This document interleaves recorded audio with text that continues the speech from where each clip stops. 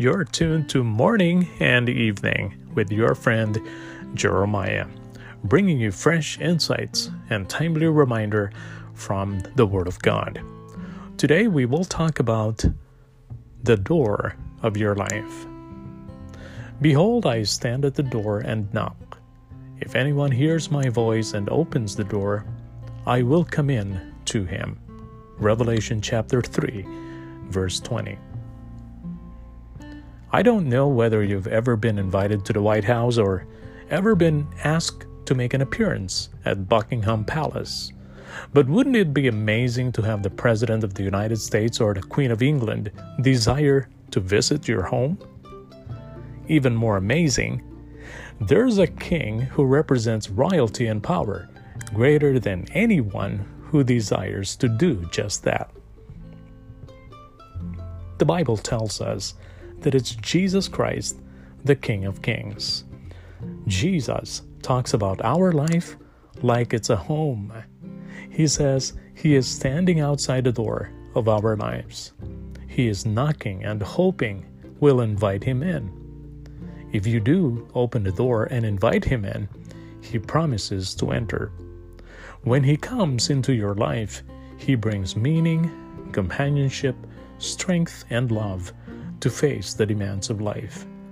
He brings everything you need to live a complete and purposeful life. How about it? So why not open the door today and you can have dinner with the King of Kings forever and ever. And you've enjoyed today's edition of Morning and Evening. Until next time, stay strong, be well, and have a wonderful day with Jesus.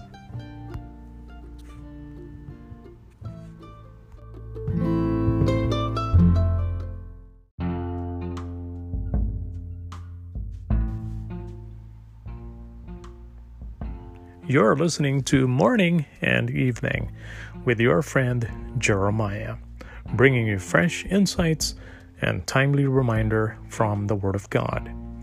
Come now, I will test you with pleasure to find out what is good, but that also proved to be meaningless. Ecclesiastes chapter 2, verse 1.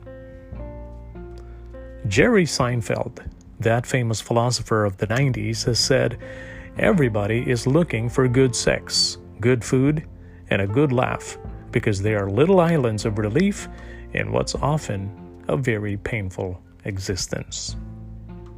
Does that describe you? Constantly seeking pleasure will mean finding life empty and unfulfilling.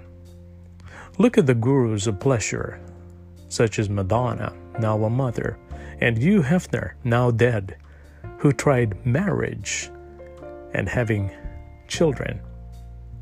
Obviously, their actions speak volumes about the fact that pursuit of pleasure alone does not bring the sense of fulfillment in life that so many desire.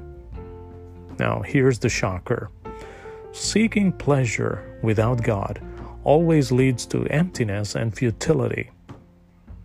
To really experience the joy and fulfillment of living, we have to plant both feet firmly with God.